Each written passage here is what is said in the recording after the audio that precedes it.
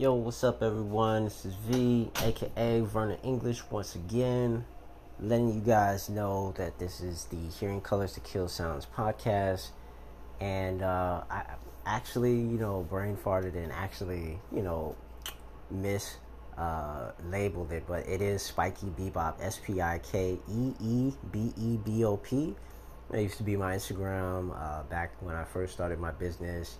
And this is basically a writer's room / ridiculous nerd admissions of, for the podcast series and any obscure things that go on in a writer's head, and pretty much the process of a daily,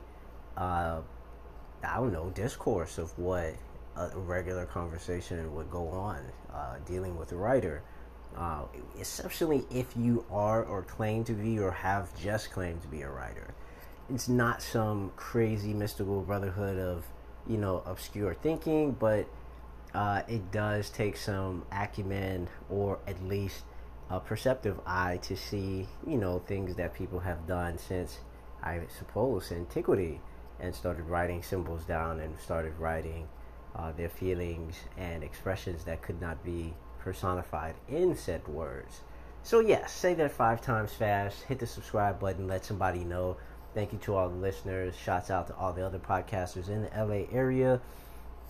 I usually do it in my, garage, but I always feel inclined to do it when I feel, something on my chest as inspiration goes. And obviously this is a constant thing, and I'm soaking it up. All of what everybody has been laying as far as the tracks. And it's I love it, a communal discourse of things that people unanimously understand on a street level, and, unanimously dismissing things that, once again, we don't vibe with. And it's not just a weed type thing. It's a thing where even if someone vibes with it, like, that's a part of life. I mean, that's a God-given, opportunity to think about something.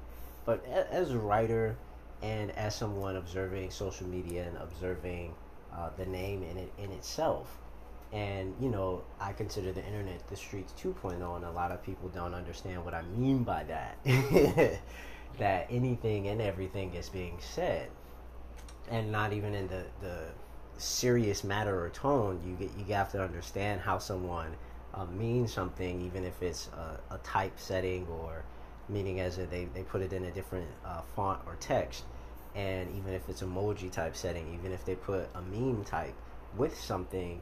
I come from the generation where it means something totally different, and I there's the business side of it, and then there's the serious side of it, and I'm observing all of the different sides of how, different news channels come with things and have, evolved and have adapted to the change in times, where things have come in a wrapped up 30-second format, and not only to attribute to people's attention span, but to, kind of cater to a lot of different things. So I'm just chomping in on and tapping in with a lot of different things that are going on in society, and I like it. It's a really great conversation that has been presented. A lot of PC or things that usually people wouldn't talk about has been the forefront of conversations, and wondering where we will be 50 years from now, 20 years from now, 10 years from now, and something that, the next generation can be proud of, versus us being proud of the problems that we left them. I'd rather not, have my son and somebody looking up to me like, yo, that's what y'all was doing? Like, y'all was just, like, arguing with people and y'all didn't come up with no solutions? Like, I'd rather not, like, have him, like, think of me that way. I want to just have it as a creative aspect in me, creating an environment where there was none previous, or creating an aspect in a territory, or a journey, and establishing something for others to do their own thing. So that's pretty much it. Writer's room for anybody just to get on the subject of this matter, like this is okay. I'm not gonna curse. It's crazy how I look at certain things and people bring it back to my, view. Like I've been watching Inuyasha, I've been watching Cowboy Bebop, I've been watching Outlaw Star. Really love Venture Brothers. I'll go into Venture Brothers and how in depthful that is and how awesome that series is. Spoiler alert, I'm not going to spoil anybody. It's just a great written show by people who are fans of original series. Hanna-Barbera from the 60s? It was when the Flintstones was around, 1960s. And the television shows and character tropes from those series, and then comic books that they write into Venture Brothers, and how the characters are like offshoots of themselves, and not horrible characterizations, but what would you call great egregious satires of themselves and a real world aspect to it. And I've always been a fan of that show. It's a crazy series. I can go into the characters and Johnny Quest and all the other type of stuff. How the characters look. I'm pretty sure they have a booth at Comic-Con and how popular they are. But yeah, the series probably ended in like 2010 or something like this. 2009 maybe, about 7 seasons. But it was really legit. If anybody gets the opportunity to check it out. But I'm going to go back and rewind it to Batman Beyond, because people keep on bringing it up. Like, it's something other people have observed but have not known about, or it's kind of like a cult classic, something with the comic books, and now people are pressing for more content type deal. And I feel that even in the continuity of the next 50 years, only the writers, if it like Snyder or somebody got any of the rights to it, would do something with. But the original content is so in-depthful.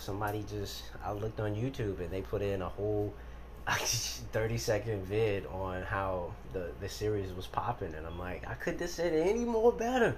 Like, yo, word to the WB. Like, it was a really, really good series, developing Batman, thrusting it 50 years into the future, Batman being old, and, him being a miser in his own craft, but then this young guy coming, and his name was Terry. The retcon of him actually being Batman's kid, that was kind of weird, though, because, I don't know, maybe in, Justice League movie they was alluding to it, and then, Amanda Waller got hold of Batman's DNA, and so then they replicated some clone and then put the DNA in Terry's father, and then Terry's father and mother had him, so then technically it was weird. But anyway, I figured it was a good series, and just a development of a character that a lot of people thought of as brooding, and Terry was not that. Terry had a girlfriend. Terry was a younger version of a futuristic world where cards had all credits and things like this. The clubs were different, the styles were different, even what they were talking about, their slang was different. They were talking about Shui or Schwarbits,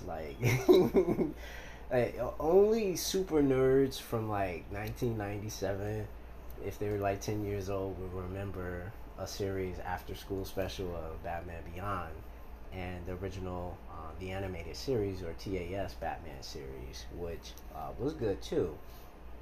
I'm not a super Batman fan. I honestly, you could probably give me a C on scale from A to B, of how you know of the Batman knowledge and the lore. There's so much. There's so many different writers that write every year. My hats off to them for continuing the craft. That's the part that you sign up on in being a creative and being a part of this thinking as a writer. There's people that observe craftsmanship, but then too they are super fans, and when you take that responsibility and that mantle, you have to understand that people are looking at what you're doing and how you're creating it, if it makes sense, and if it doesn't make sense, and also if it sounds like something else. And so not to overthink or overanalyze something, because all artists and all writers do that and have this, essential blank page, and then try to craft something that is indicative of their own style. But you have to understand that you have to go through your craft and know what you like and know what you don't like, so it doesn't sound like a fucking report and it doesn't feel like fucking work. And you know that, like, naturally, the things you love are already there. As soon as you open your eye, like, it's there in front of your face, and you personally navigate it. The problem that I find with artists is them knowing, how to correlate that into a translation. So basically, like, changing to something that they got, and then breaking it down, and then breaking it into something, or building it into something new that is, their style. And my only suggestion for someone, and I'll show you, just as a style and how I incorporated it from that series, but you have to observe how you look at things, and then two, not spend so much time trying to, overanalyze and, like I say, overthink it. It could be like a process of something, a list that you could write, a mental list in your head. You could be like, yo, I like this, I'll take that, I'll omit that, and then I'll just twist that in this and play with it, and live with it for a few weeks before you even put something down the paper, and make sure you even explain it to someone else to make sure that your story makes sense. Does this scenario make sense?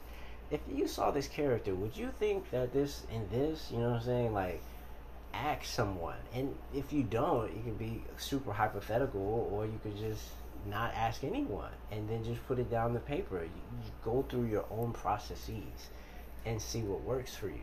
But as long as something is working, that's the difference between you being one of those writers and writers that don't write. Those are two separate things. And once again, those small steps will, eventually continue as a completed project. And even if it's not a completed project, it's the sharpening of the sword. So that when one day somebody asks you, like, hey, you said you were a writer? What do you write? How do you write? And you can clearly, translate what it is that you can do. Even if it's typed out, if it's written, penmanship, whatever. So basically, for me, and what I took from the Batman Beyond series, and I've said this many times before, was basically the characterization of how in-depthful the characters can be. And Terry McGinnis and even Batman himself obviously have multiple layers of, just stories, them going through things, dealing with loss, but then two, overcoming that, and then dealing with this dregs and under part of the city, while still maintaining this sense of, like, detectivism and ability to look past one's initial surface. And it's not just, not trusting of people. It's kind of like a development. And I developed this part of my story from two different types of characters, and one of them was Onyx. And I obscured his name just by naming him Onyx. And then I, split him off into two characters. One was like this giant guardian, and the other was Onyx. And he was essentially this kind of like firefighter type of character, this genius who awoke in his shed. But then, like, he heard all this, like, yelling, screaming, raiding, pillaging, whatever you want to call it, fires off in the distance. And so in his head, obviously, when you think of waking up with no memories, you're like, well, fight or flight response. Like, I'm not going to go that way towards what it sounds like suffering, so I'm going to go the opposite direction. But this character wakes up and goes towards the direction of what it was that people usually would go in the opposite direction. And I don't, depict him as like a firefighter or anything like this, but I mean, I even have characters literally asking him, like, wait, we're going this way, why are you going that way? And he basically just says that this was just something that he does. Like, this is, I mean, if you wake up and you're breathing air, then him helping his fellow man to, assist in this time of whatever was essentially what he felt. And it's not like this sense of like dregs. It's almost because they're in like this society out there in the meadows, in like these outskirts. And I describe the different settings as such, but I will continue the story because he had like this council of people who he was helping, and essentially was like at a council helping refugees. But then he had like, almost, I don't even hint off at, mythical stories of deciding how certain things would be. But I really break it down because when you don't have memories, right? And I'll give you a scenario, and I'll end with this of, people with mass amnesia, so people forgetting a whole bunch of different things.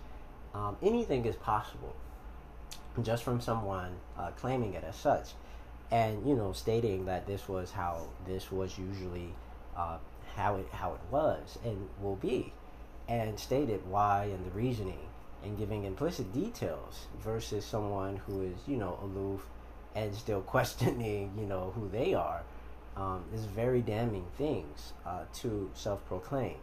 And so it's kind of like a self-navigation system where I designed the characters to negate certain craftiness and or scams from people attempting to best someone, exceptionally if it's like not even fucking making sense.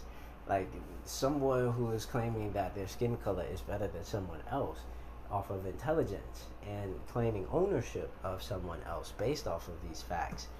Clearly, there is no proven thing. I don't even have books, CDs, or anything written in the word.